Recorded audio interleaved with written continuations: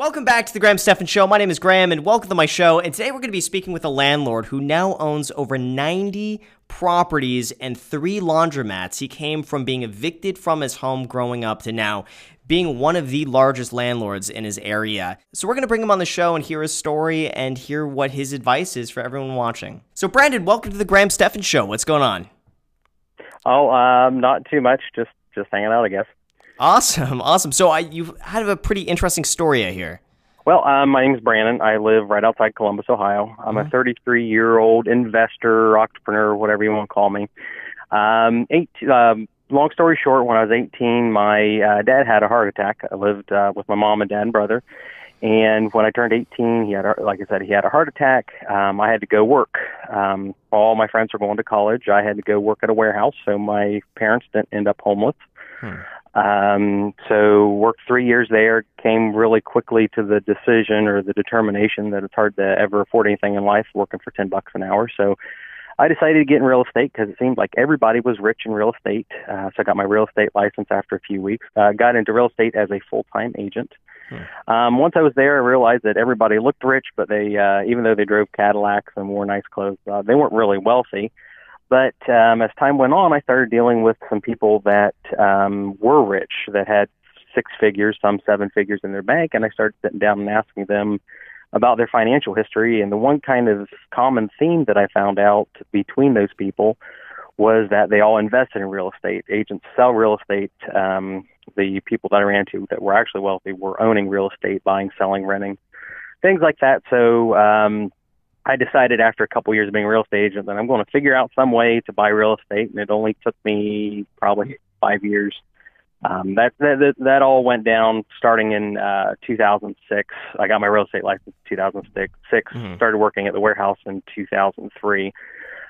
So in 2013, I started actively buying real estate. Finally, kind of cracked the code on how to start buying real estate, and from 2013 till now, I've acquired 93 rentals. 3 of those are laundromats. We're renovating 2 laundromats, and we've already opened one, and I've been putting some videos on YouTube and stuff of what it's like to own real estate and to run a laundromat. And for some reason, everybody's interested in running a laundromat. I assume it's because of quarters. Yeah. So that's kind of my short life story. We've growing up, we got kicked out of 2 houses, which is always kind of weird and devastating. And now one of those guys that kicked us out of a house is now one of my investors, or I've gone in as a partner with him and bought one of the laundromats. I actually went in with him. He called me up and said, "Hey, I've been following your landlord stuff and investment stuff on Facebook. Next time you need some money, give me a call." So now he's got some money with me. We've partnered and we bought some properties, a laundromat and stuff. So, here I am. He told us we had to leave when I was 6 years old. And now when I was about 30, he called me up and said, "Hey, I'm going to give you money." So That's kind of an about-face change. Yeah, it's been interesting. But, my parents never really liked the guy because he kicked us out. And then now as a landlord, it's like, well, you kind of missed payments on a regular basis. And my parents weren't really financially literate.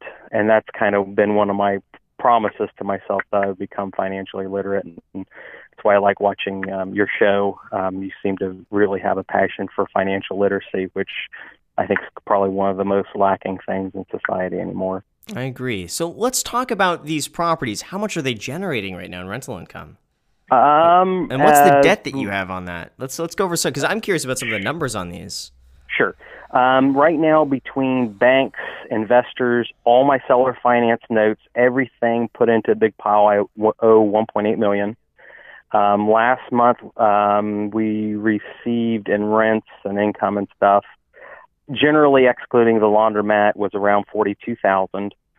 Debt service on all my notes and everything like that's right around $12,000 to $13,000. Of course, there's some principal, not some, but a pretty decent bit of principal pay down. So before taxes, insurance, and everything like that, just on my debt last month, that's whatever, 42 less, let's say 14.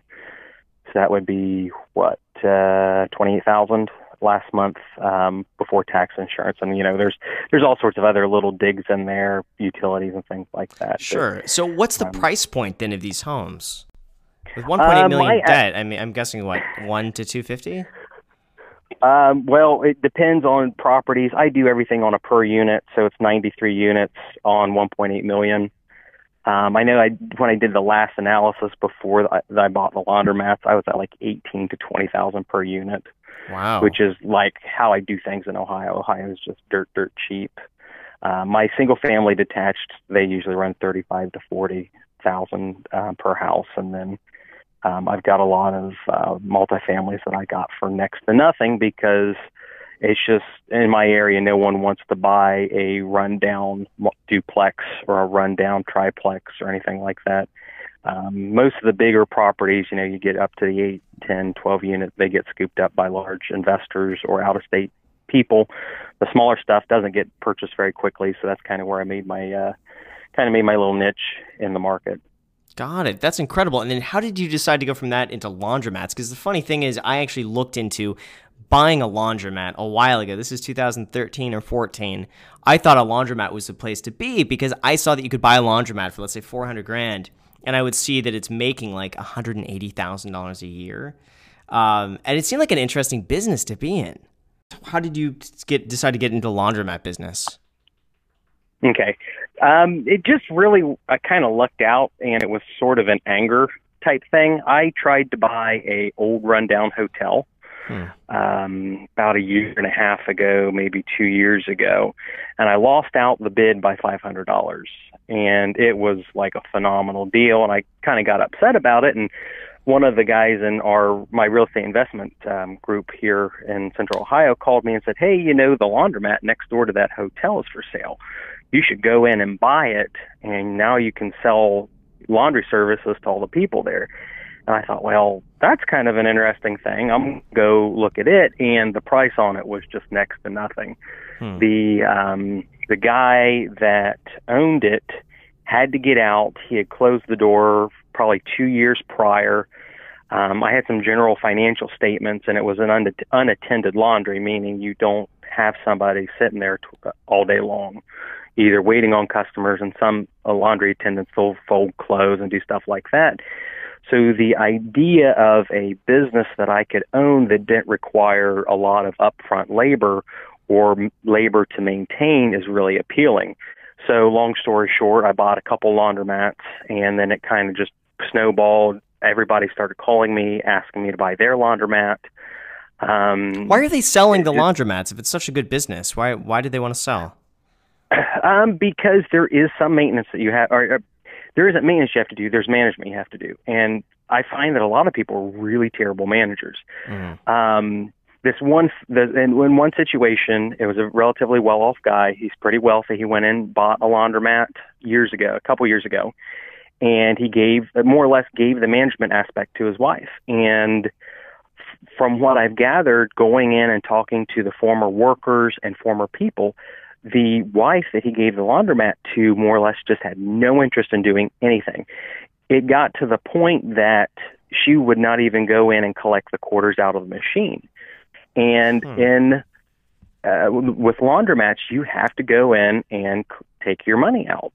It's, not only is it a revenue thing, it's also a preventative maintenance issue because a mechanism can get jammed full of quarters and your machine stops working. So on this one laundromat, we went in, and on top of that, they even lost keys to the coin boxes and the equipment. We found it's like $800 to $1,000 worth of quarters. Wow! Just by going in with a chisel and a hammer and busting stuff up. I just find that some people that have decent capital reserves, they go in and they buy investments, but then they don't manage them or maintain them, and then they become kind of a thorn in their side, and then they want to sell them. So that's really kind of what my whole career in the past few years has been on. Another case where an elderly gentleman came to our Real Estate Investors Association. He had a package of 32 rentals he wanted to sell to one guy. And we talked to him and talked about his goals and why was he selling. And long story short, he had given all 32 rentals, bringing about $12,000 to $13,000 a month gross revenue. he gave them to his son, and the son managed to run the $12,000 a month income all the way down to about $2,500. How does that even happen? Well, he decided that rather than doing background checks, he would not do background checks. He would let his friends in. Some of the friends were drug dealers. He rented to a mental health clinic that put in a bunch of really interesting individuals in another apartment complex. Wow. And it just was the slide over a 3-year period, not just with installation of bad tenants, but also severe neglect. So when I came in, the whole portfolio, at full operation, everything being good, was worth around $1 million. And I came in when he talked to me or talked to the investment group, he wanted $500,000 for it. So he was already expecting a 50% discount on the condition. After it's all said and done, on 24 of the 32, I offered him about $250,000, and he took it. Wow. Because, what a loss. What a shame. Yeah.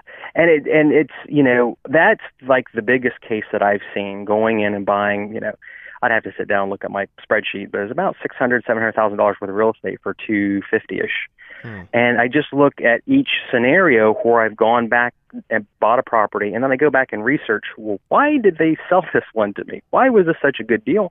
And it just, time after time, it's neglect, mismanagement, and then, mismanagement and neglect plus a long period of time over years and years and years, you can lose money like crazy. But if you stay on top of things, then, kind of the world's your oyster, and you can do very well for yourself, even not having to be involved in the day-to-day activities. I don't visit every single rental I have every day. I don't visit my laundromat every day, but I try and make sure that everything's running efficiently from a operational standpoint. That's great. So what is your advice then for everyone watching? I mean, it's an incredible story. Well, the big thing I think that separates people that do well with investing, like in real estate or laundromats, is to have a long time horizon, to say to yourself, I'm going to do this, and even if it takes me 10 years, I'm still going to do it. Real estate is such a wonderful thing because it's a get-rich-slow scheme.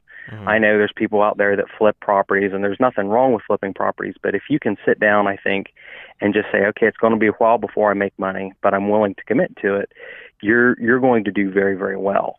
Because there's too many people, I think, that they look at things and they don't carefully manage it over a long period of time. And there's just some investments or some properties, some things in real estate, whatnot, that are going to take time to get to run efficient. And then it's also hard to know where you're lacking in skills. So then you have to learn, you have to improve your education, improve what you know about things. Then that'll help you in the long term too. And that's different, I think, for every person. I totally agree with that. That's very well said. Is there anything else you wanted to mention? Nope, not really.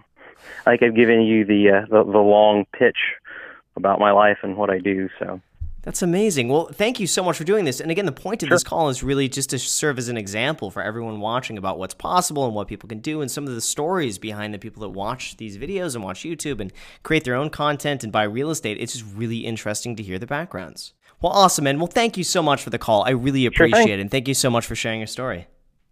All right. Well, thanks for calling. You got it. Thanks, man. Bye. All right. So with that said, you guys, thank you so much for watching. I really appreciate it. As always, if you have not hit the like button, make sure to destroy the like button, destroy the subscribe button, destroy the notification bell. Go and add me on Instagram. I post it pretty much daily, so if you want to be a part of it there, feel free to add me there. Thank you again for watching, and until next time.